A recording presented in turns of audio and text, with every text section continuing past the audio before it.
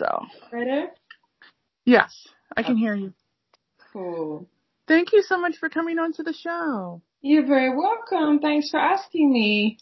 It's not, it's kind of funny because I tell all my guests I try to be as multicultural as I can because I don't see enough minorities on people's shows at all in the language learning community. So for me, it's like, getting enough, people from the Black diasporas and Latina and Asian and people from the Middle East in particular. Yeah, Africa, absolutely. That's just as important. And I mean, I'm friends with a lot of people, in Europe and whatnot, but at the same time too, it's like, okay, well, you guys are interviewing each other. Okay. Yeah, that's one of the reasons, with 3 friends, I started the Sisters Only Language Summit with were you able to come from Spanish con Salsa, and with Shahida from Black Girls Learn Languages, and with LaDonna from Discover Language. We put together the first event for Black women in language in April. Was our first session, and then we had a second event in July, and we put that together because we all felt the same as you feel, that it's rare to go to language events and see speakers who are, hear speakers who are of different backgrounds, and especially Black women. I mean, I can count on one hand where I've been to an event outside the Sisters Only, and heard Black women speakers, or if there was one on the lineup, it's like, oh my gosh, wow, what a shock. It was really satisfying at the Souls just to have back-to-back Black women speakers. It was a joy. Yeah, I would have gone, but due to the fact that funds, money issues, and then on top of that, like, I was so busy with, interviewing people, and the same time that happened, I had another event that I was included in, so it was just like, but I was happy to share that you guys were, doing this, because for the longest time, I'm like, well, where are the other people? Yeah. Am I the only one? And in hindsight, no fault to anybody in the mainstream language learning community, but, you kind of get tired of feeling like it's dominated, number one, by men, and it's dominated by white men at that, or, you either from Canada, or you're either from the U.S., or you're either from Europe. Yeah, 100%. And it's just like, I mean, even the women, it's like, there ain't that many. Period. And it don't matter if you're white, it don't matter if you're Black or Asian or, Latina. It's not, I kind of feel like we're pushed aside. Period. Just as women in general. Yeah. And it does become somewhat annoying. Yeah, I think that's why it's important, to start our own things. I really enjoyed the Women in Language event. Was it last week? Last week already. Yeah. And that was the first time I went to it. So that was really enjoyable. And yeah, I'm really excited about where Sisters Only Language Summit is going to go as well, because we've only had 2 events, but it's been such a joy and such a great way to connect. And really kind of the feedback we've had is that everyone's like, oh, this is the language event, we've all been missing or all been wanting. So it's really great. And we touch on a lot more related to language, whether that's travel or moving abroad or CVs. It's really wonderful. Yeah, this year's Women in Language was my second one. And I actually, I'm going to be honest, like, I watched all of the talks just about. And evidently, for me, I covered it on my podcast show all 4 days for the first time. Mm-hmm. And I got a lot of hits for each day. And, people were liking the fact that I actually went, watched it, told how I felt about it in my own words, and then put it out there for people to know about, even more because, people just in general, you have all these people that are doing all these great things, but you don't know anything about them. Mm-hmm.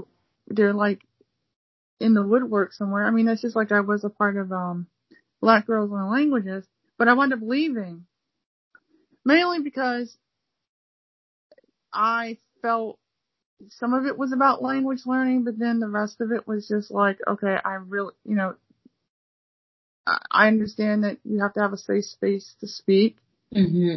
but for me, some of it was depressing. Mm-hmm. And I was just like, there's enough going on in the world right now that's depressing, and around me that's depressing, and I had to separate myself from that. So, I wound up actually leaving, Mm-hmm. and I kind of felt like, after a while, I can listen to what other people have to say on the topic of language learning, Mm-hmm. but I kind of felt like I got something out of it, but it wasn't, I felt like my opinion did matter to some extent, but it wasn't, people would post stuff and I would comment, and then you have people that would have, remarks that weren't always something you accepted because you kind of felt like your opinion really, if it didn't kind of agree with the person who wrote it, Mm-hmm. the statement, to me, I was like, no, I gotta go. Because I wasn't, I was giving support to people, but I kind of felt like it kind of got off the track of language learning, and then it was going in other places that maybe didn't need to be. Mm-hmm. And for me personally, during this whole lockdown period of the coronavirus, I wound up losing friends over the summer, and one of my friends died from corona. Sorry to hear that. Thank you. And, when you're dealing with people that you know personally that died, and,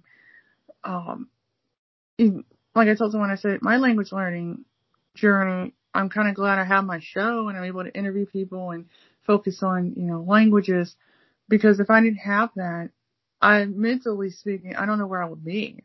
Yeah. I try to still keep a positive, outlook. And I am happy, I've been able to do some really great things this summer that I wouldn't have been able to do otherwise.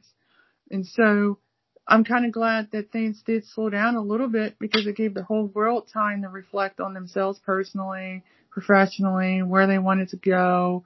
And I was really surprised that people just kept going in the language learning community, because, people talk about mental health and how this whole thing is, if you're an extrovert like me and you like being around people and you can't even hug anybody, it's like, oh my, how do I deal with this? Mm-hmm. And for me personally, when you're able to go to a conference online and you're able to interact with people that enjoy the same things you do, that's a plus, regardless of what your demographic may be.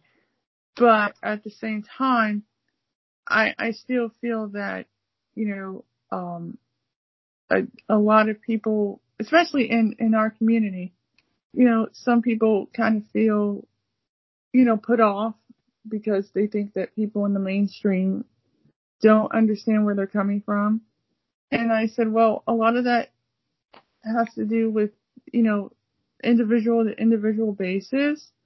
You're going to have really good people that really enjoy what it is that you're doing, and they don't see color as a factor, you see what I'm saying? Because they've traveled so much and they've been exposed to so many cultures and people that that's not who they are. But then you have those people who, if you lived underneath a rock all your life and you lived in a very secluded area, you're going to have a different perception of someone that's disabled or someone that's of color or, whatever the case is.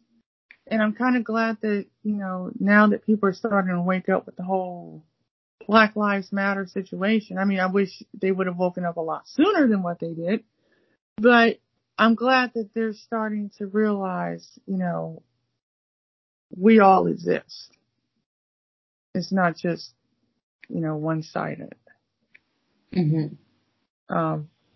But while I was in the group, I would say, well, wait a minute. If you want people to know who you are, you have to put yourself out there. You can't just go off of past experiences that happen because these people aren't them, the people whoever you associate it with.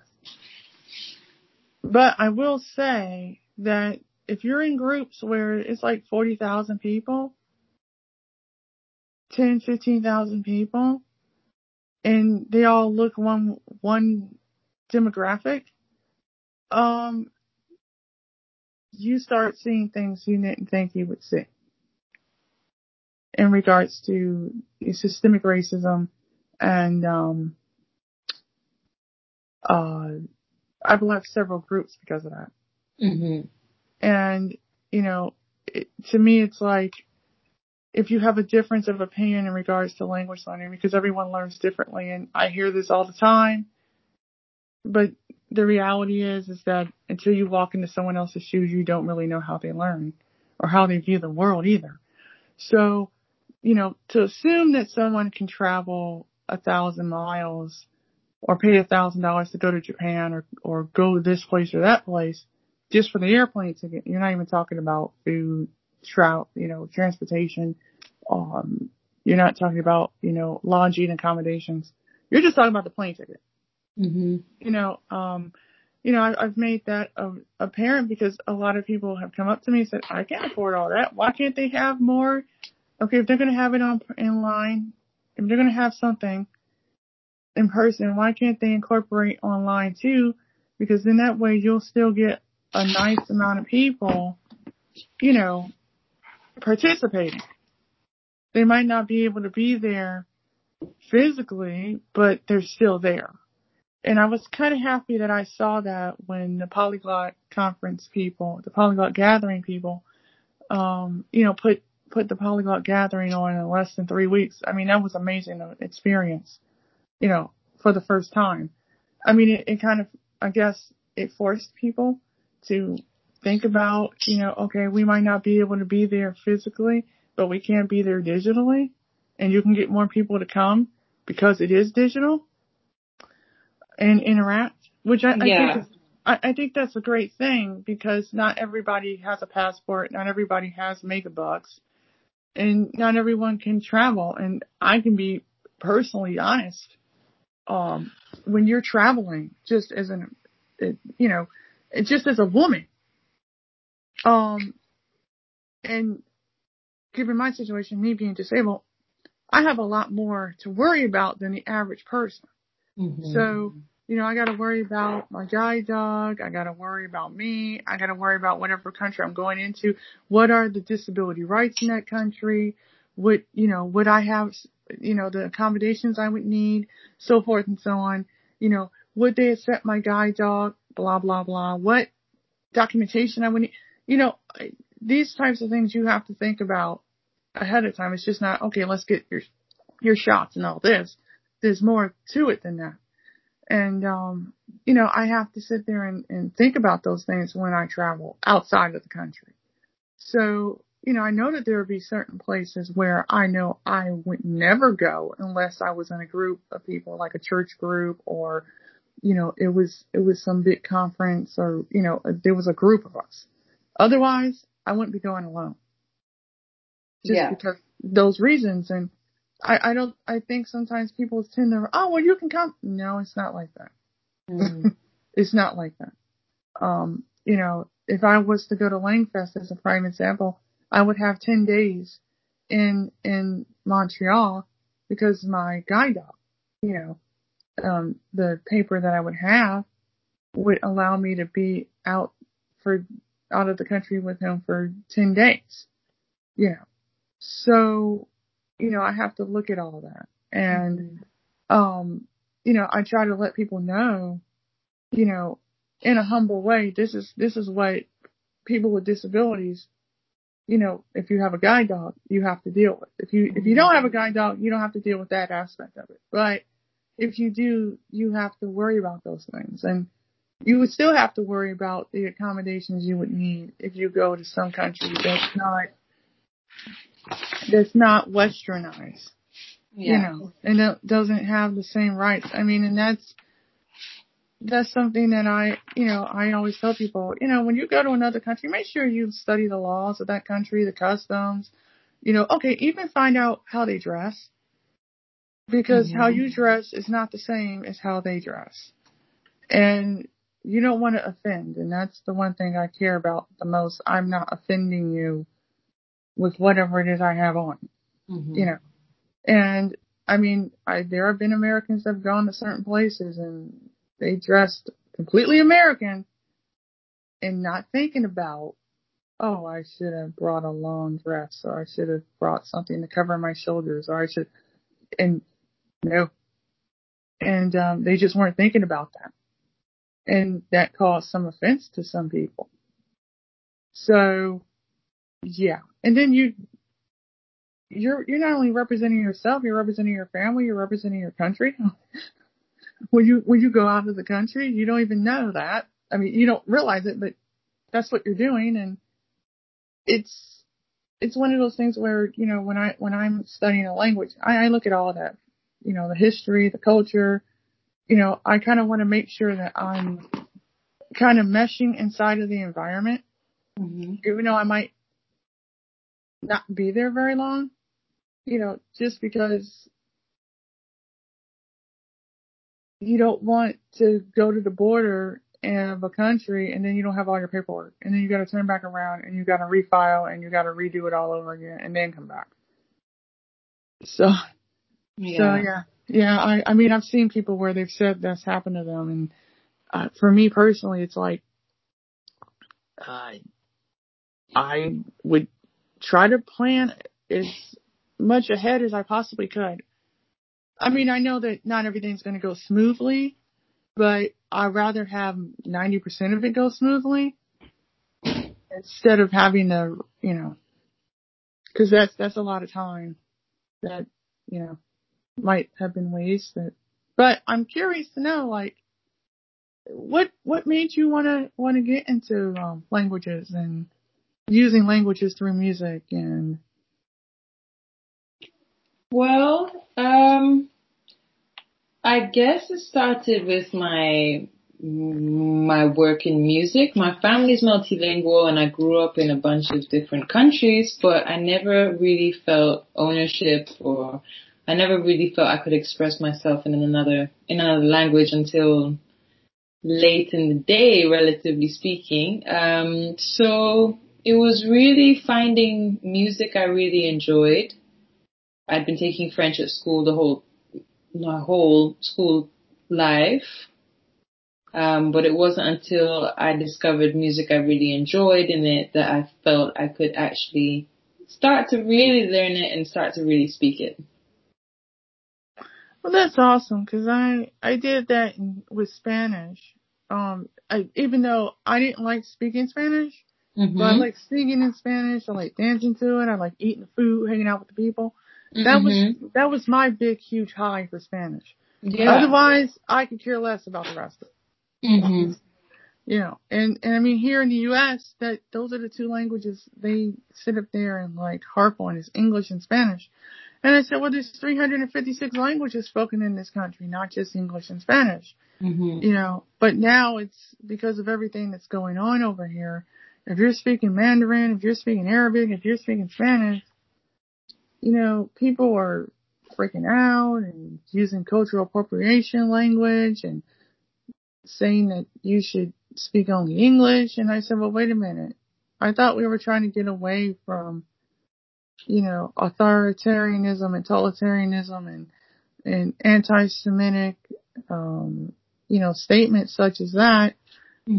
That's another way of stripping someone's identity and culture away from them because you want them to speak English. Now, If they choose to speak English, that's their right. If they choose not to speak English, you have no right to sit up there and criticize them because you're too lazy to learn their language. Mhm. You know, we're the Yeah. United States of America. It's not just English speaking people. It's everybody.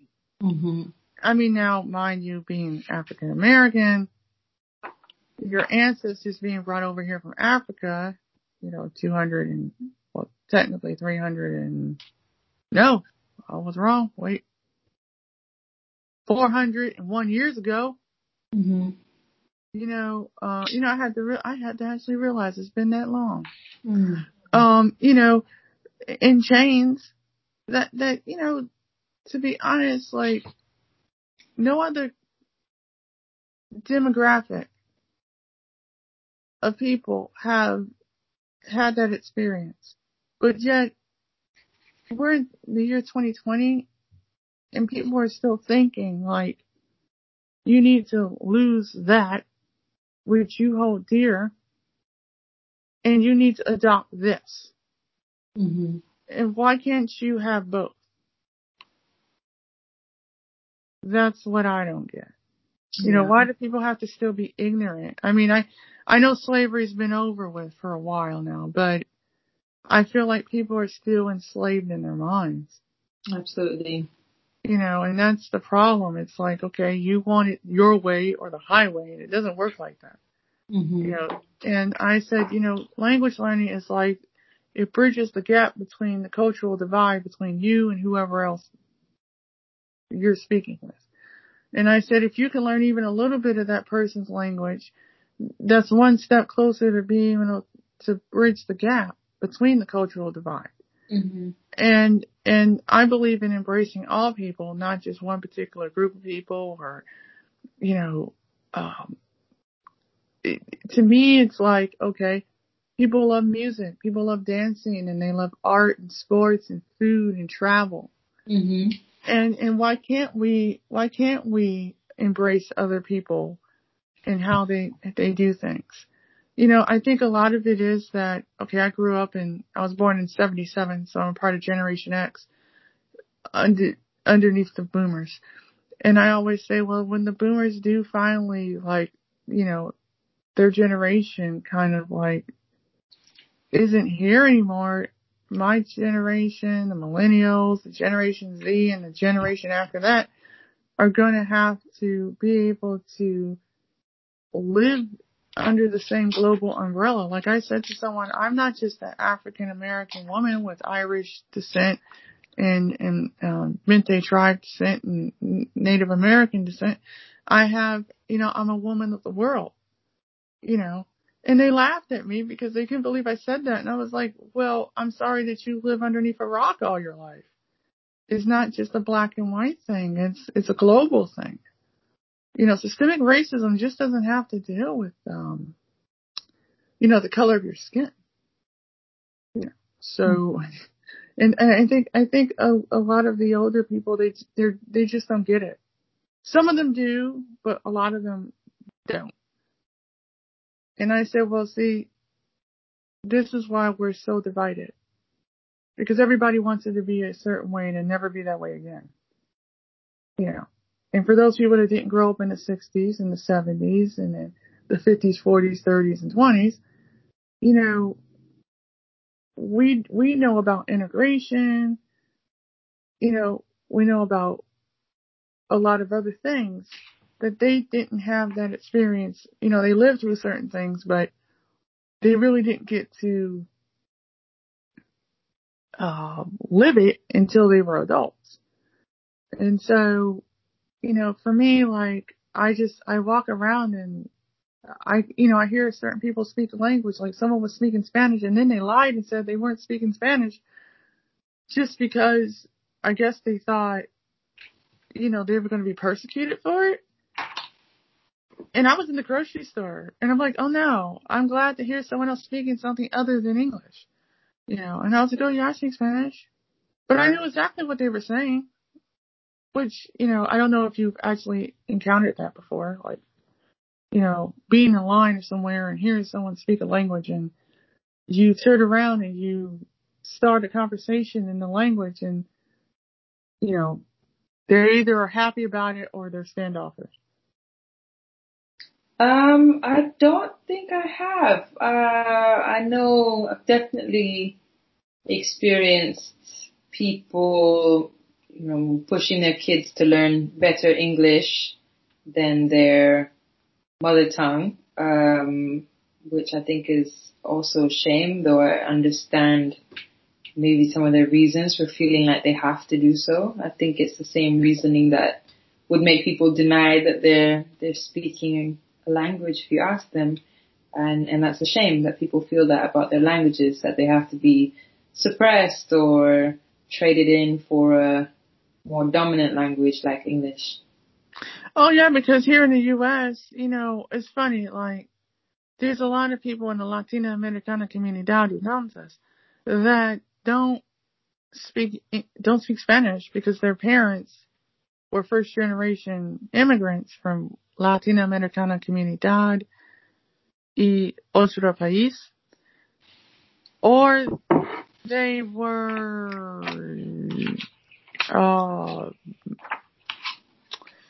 they wanted their kids to be American, as much American as possible. And I was like, if I had a second language and my family told me that I had to speak English, I would be forcing them to teach me that language, because you never know how beneficial that's going to be for somebody later on down the road. And a lot of people I've come into contact with, they're like, oh yeah, like I never learned my heritage language until I was in college. Mm-hmm. And I'm like, that is so sad. But I see that here, even with Mandarin and Arabic and all this, they won't. They feel like English is going to just get them by. And I said, well, wait a minute. What about if you go past the capital city in a country that speaks a language that's your heritage language and they don't speak English outside of the capital city? You're going to be screwed. Yeah. So, I think, language learning in that way is so vitally important, especially if you can find hobbies or interests that will help you learn it, in a more enjoyable manner, not just, I need to go to a university or I need to take a class or I need, because honestly, I think that is I learned Spanish in community college, but I learned more about the grammar and how it was spoken, more so than me speaking it. And it took me 15 years, to be able to speak. I understood a lot, Mm-hmm. but a lot of it was negative responses I got from people in the Latin American community when I was living in California and elsewhere. And I realized I really didn't want to speak it. I just wanted to sing it and eat the food and party with people, do the dances or whatever. I liked it from the cultural aspect. And I said, well, that's fine. I can live with that. I really wanted to know French, Italian, Russian, Arabic, Cantonese, Japanese, Thai, Turkish, but not in Swahili. Not so much Spanish in that regard. Because it's so much force in our country here that, the first thing I need to ask is, well, why not another language? Well, wait a minute. They came here. They need to learn some basic English. We shouldn't be forced to learn someone's language just because they're a high population rate. If you're going to live somewhere, you need to know the basics of the language so you'll be able to get by, because the idea of it, you don't have an interpreter to interpret for you. And then that's hundreds of dollars you got to pay on the hour. Oh no. It just doesn't, you know what I'm saying? It doesn't work like that. So that's probably my pet peeve about the whole thing here in the U.S. is that they want to force it on you. I was like, well, why don't you force something else like Arabic, Hindi, Mandarin, Portuguese, French, or I at think least Sweden, provides free language tuition, but also in the language of where people are from. So there's a big Eritrean community in Sweden, and I believe that children have access to education in Tigrinya as well, so they don't lose their mother tongue. Well, that's awesome. Yeah. I learned a little bit of Sweden and some Norwegian over the summer. And, once you learn one of the languages, you kind of know the rest of them, like at least Danish and Norwegian, because the vocabulary overlaps. Okay. But, it was an okay language. I had to be realistic that I was reviewing it for my show, so that's why I did it. But I don't know anybody that I can speak with in Swedish or Norwegian in my real life.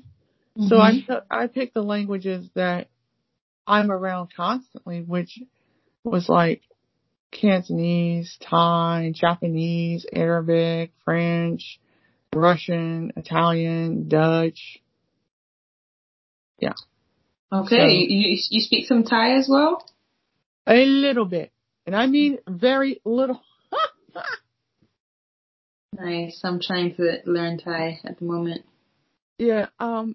I interviewed Stu J. Raj last summer, which was like a dream of mine anyway, because I loved, the fact that he learned all these languages.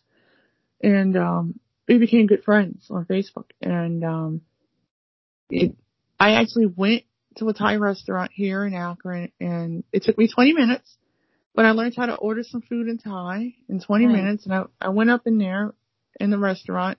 Before I even entered the doors, I entered the doors of the restaurant, but I saw Buddha, so I paid homage to Buddha.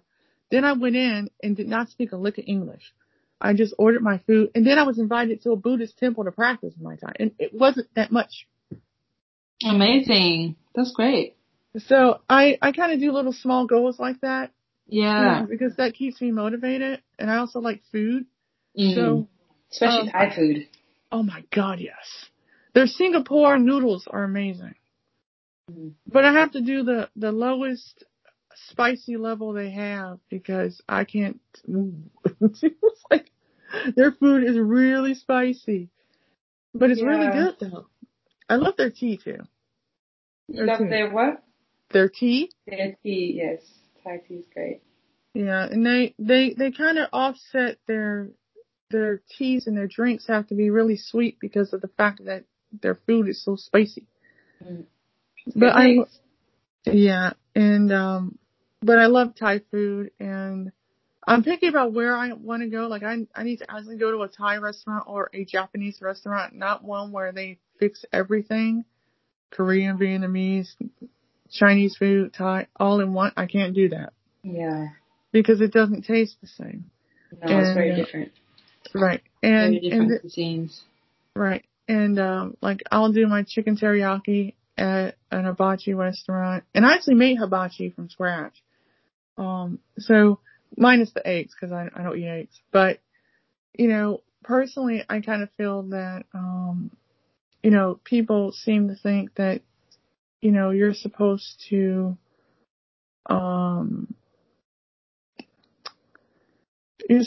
be, fluent in whatever language. And I said, well, wait a minute. What about if all you want to do is simple things that you would do in your own life in your native language? So if you just want to go grocery shopping, you want to order food, you want to go to a store and get some hair care products and speak in the language. Okay, you can have A1, A2. There's nothing wrong with that. It's more of the language that you knew prior to learning it, which was 0. But there's so many, like I know someone else that likes listening to music. Now, I will listen to a lot of Spanish music, and right now I'm listening to Haifa Weeb, who's out of Lebanon. Haifa Weeb. Okay. She's a Lebanese artist, and I have all her albums on digital, and I'll sit there and I'll play them in the morning when I'm getting myself together. Mm-hmm. And I'll do that. And then I'll listen to like Al Jazeera Arabic and BBC Arabic on my Apple TV for a couple hours. Mm-hmm. I might not understand everything, and my vocabulary might not be that high, but I'm getting myself accustomed to listening to natural speech. Mhm. speed spoken instead of slow speak. So, for me personally, um, I find music to be like a soothing, uh, uh, element to my language learning because I use the immersion method. Mhm. So, everything's audio for me. Mhm. So, I mean, even if they don't have the audio track, the audio track in Arabic, but they have the subtitles in Arabic, I'll put them on to some movie that I've already watched in English, I don't know, half a dozen times or more. And I'll just have voiceover read me the the subtitles in Arabic. And I'll get more out of that, than not having any type of Arabic in my head. Mhm. Or I'll go on Netflix. And like right now I'm addicted to El Heba. Oh yeah, I ate that up. Yeah. Wait, have you watched all the seasons? Because I just got finished watching season 1. I think I watched 2. Though I don't think all of them are on Netflix. I think I watched 2. Yeah, I watched 1. I saw 1. Like, I just got finished. It took me a week to do it. Like, watch Mhm. all 30 episodes. But cause I had the English subtitles on. And once I finished watching it, I fell in love with the characters. Yeah. And, I love Jabal. Jabal was amazing. And Saka. Yeah, I'm sorry. He was just, but you learn so much about their culture that way. Mhm. That they're very protective of the women that's in the family and they're all about the family. But I was like, I want to see more of this. Oh my God. Mhm.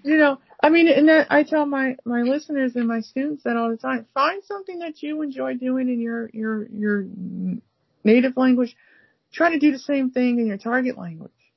For sure. Just because it'll be so much more interesting. Okay, nobody learns from a grammar book. No one learns from a textbook. No one speaks like that in real life.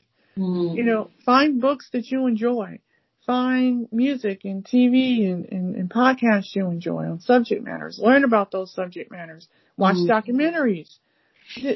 Whatever you can do to get yourself, surrounded with the language. You don't necessarily need to travel to the country. If you can Mhm. afford to, that's a good thing. But right now, nobody can really afford to go anywhere given the situation worldwide. That's So, true.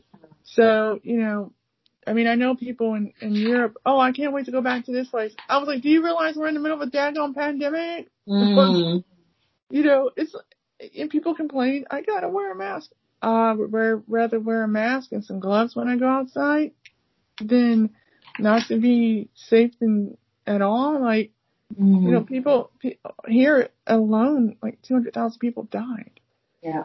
And I still don't understand why people aren't taking this seriously. Like, is it because no one has died that you know personally? Like, one person dying, I don't care if I know them or not, I just still feel sorry.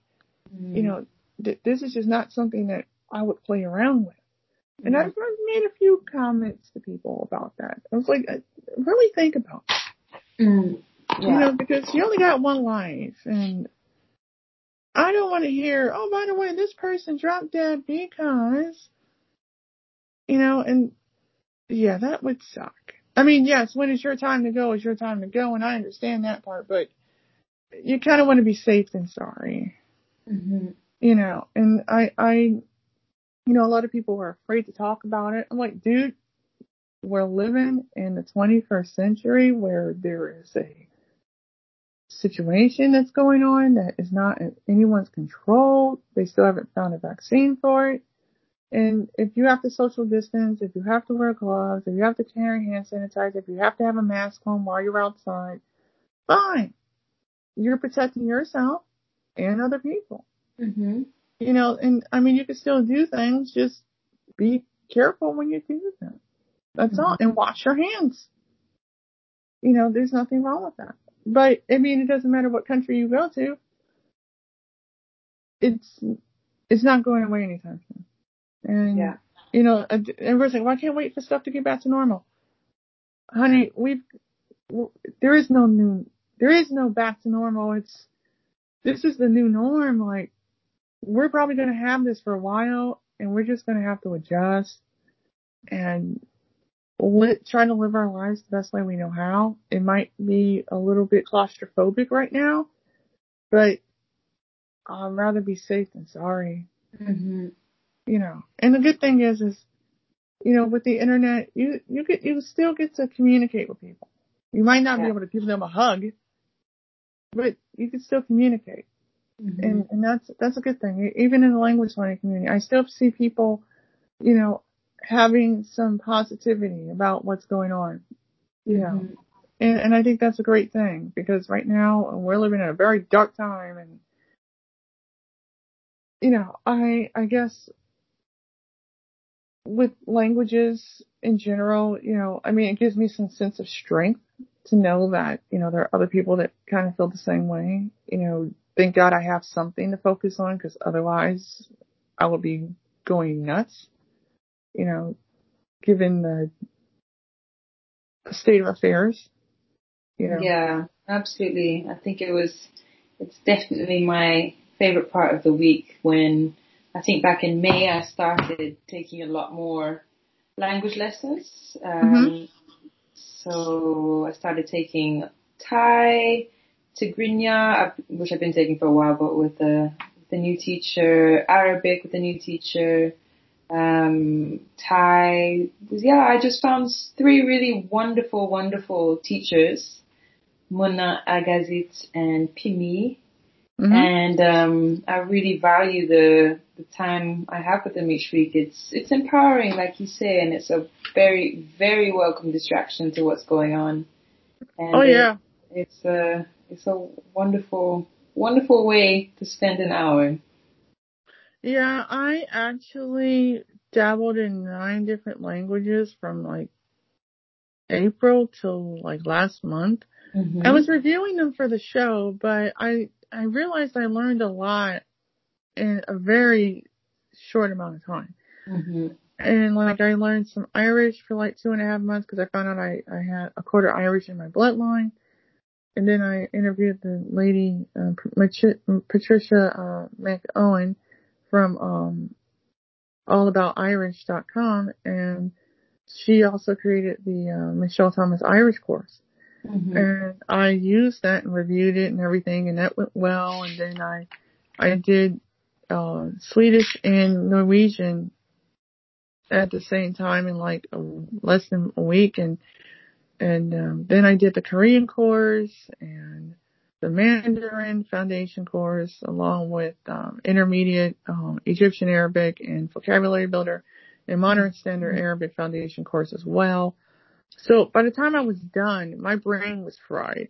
Mhm. But I took a break for the month of September, Mhm. mainly because Women in Language was coming up. I had gotten invited to be on the International Podcast Day next week to talk about my show, Yeah. and how I created my show and everything, and how people can learn languages using my method. And I Mhm. said, well, I pretty much just use an immersion method. I don't really do anything like this out of the ordinary. A lot of audio material, Mhm. but but um, you know, because I'm doing marketing and advertising for Michelle Thomas Method, and I have another year with them. They extended my contract. So, you know, I'm going to be reviewing the rest of the courses, even though Mhm. I don't speak, I'm not, you know, trying to speak the languages, you know, I'm still going to review them. And, you know, people have bought them, and, um, I'm also, going to be speaking at this year's Polyglot Conference global online event next Mhm. month. And Amazing. yeah, so for me, like, that was like a dream come true, because I always wanted to speak at the Polyglot Conference. I mean, and that's why I said I'm kind of glad that everything got to be a screeching halt for a little while, so people can understand, oh, you can have a conference online, and you don't have to spend tons of money, and everybody can partake in it, you know, who's interested, Mhm. and you can network and make new friends. And you know, I mean, that's the big plus for me personally, you know, to get my story out there, but then at the same time to impact people, you know, in language learning, because, you know, yeah, I'm a minority, I'm visually impaired, I'm, you know, I help people with their languages. You know, I have a theater film background, Mm-hmm. TEFL certification in business English and English for young learners. But at the same time too, it's like, you know, I kind of feel like you're never too old to learn anything, regardless Mm-hmm. of what the subject matter is. And, you know, I've fallen in love with like the languages that I, have dabbled in, but I Mm-hmm. also have fallen in love with the fact that I'm able to make new friends and people that are, you know, accepting of me as a human being, not, you know, because I have a visual impairment. But, you know, when you can find people that have the same interest as you know, across cultural and racial divide, that says something. Like, you know, if people can be this mindful and understanding about this type of subject or other subject matter, then why Mm-hmm. can't we be like that in, you know, every other facet of our lives? Well, I definitely think life would be better if everybody tried to learn at least one other language. I think Oh that yeah. would definitely help us out. Speaking of, I have to teach a language very, very shortly. I have a Portuguese class, so I'm not sure if there was anything in particular you wanted to ask that I haven't Okay. answered or... Um, let me think. Do you plan on either teaching more languages or learning other languages or creating other events? I'm definitely looking forward to planning the next Sisters Only Language Summit with Shahida, Tamara, and Madonna.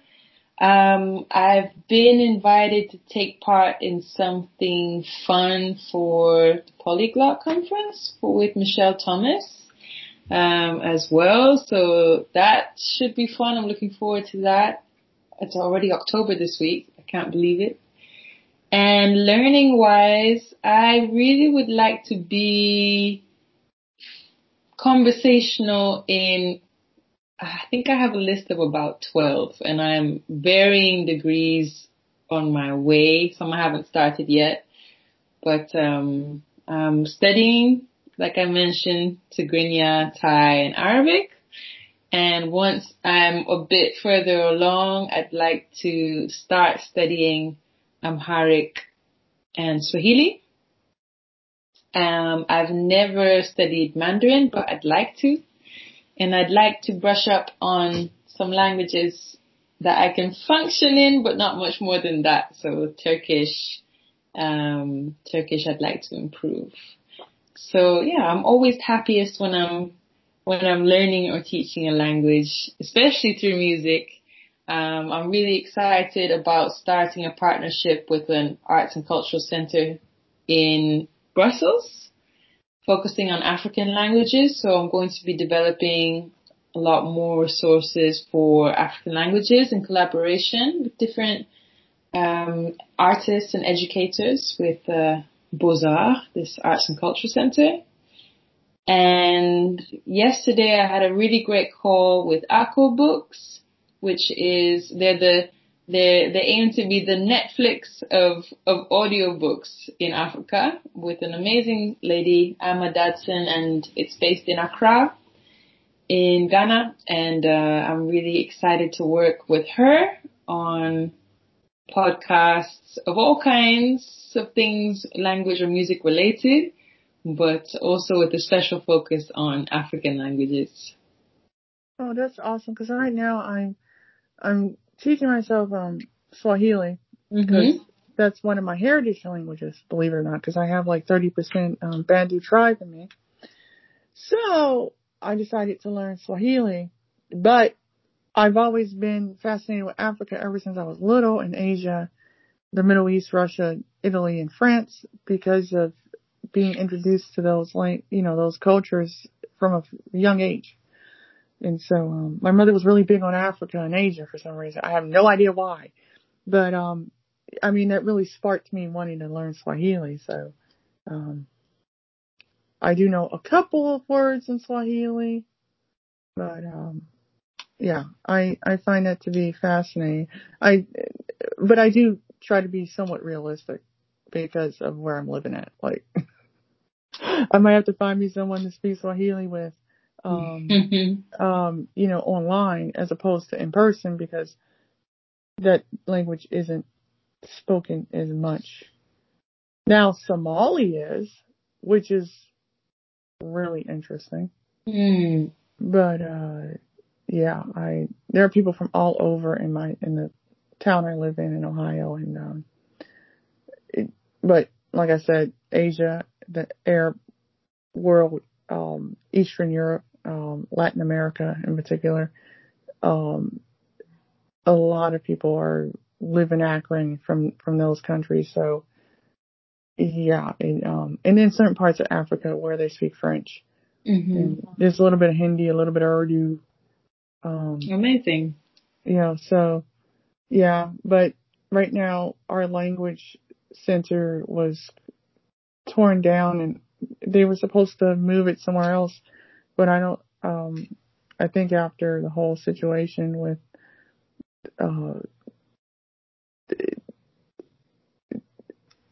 what's going on as far as people getting deported back to wherever country they're from if they're not here legally and all this,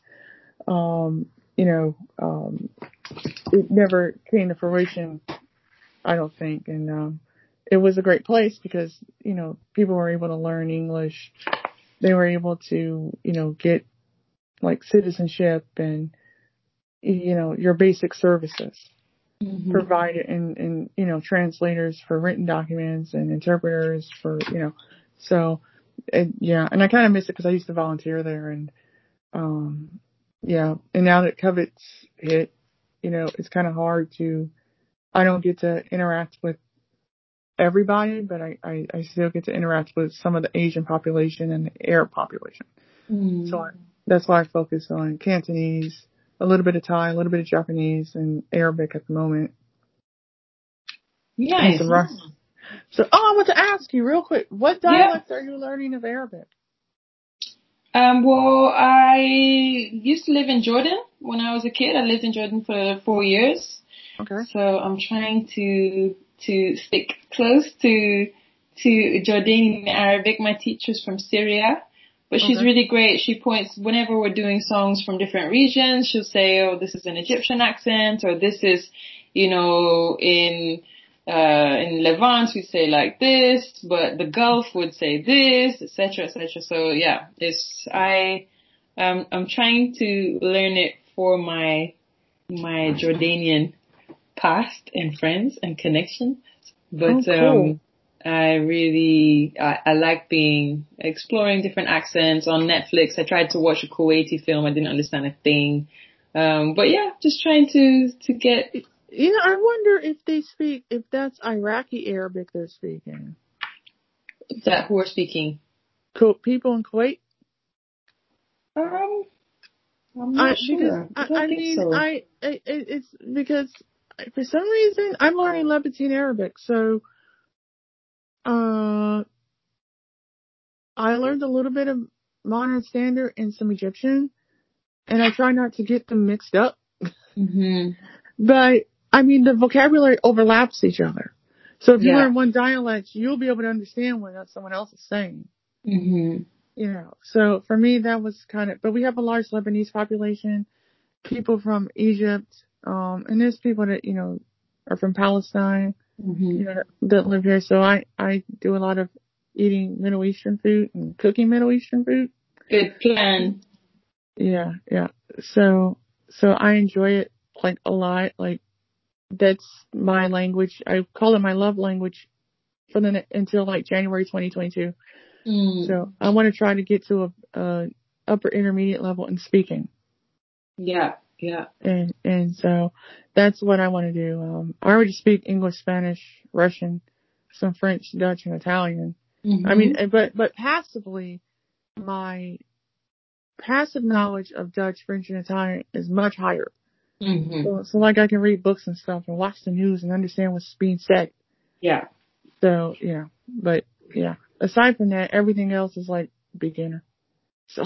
Okay, well, Well, that's the hardest part. So once we're a beginner, we're a lot closer than anything before that. So. Oh yeah. So shukran, Afwan. Yeah, shukran كتير. Subdutka? I thought I said that right. I hope I said that I right. don't know, but shukran كتير. مع السلامة. And I'll see you in a few weeks at the Polyglot conference. Yes, I will be there because I'm speaking actually. So. Yeah, you mentioned I'll be there. Yeah. Okay. Bye-bye. Thank you so much. Thank you. Bye.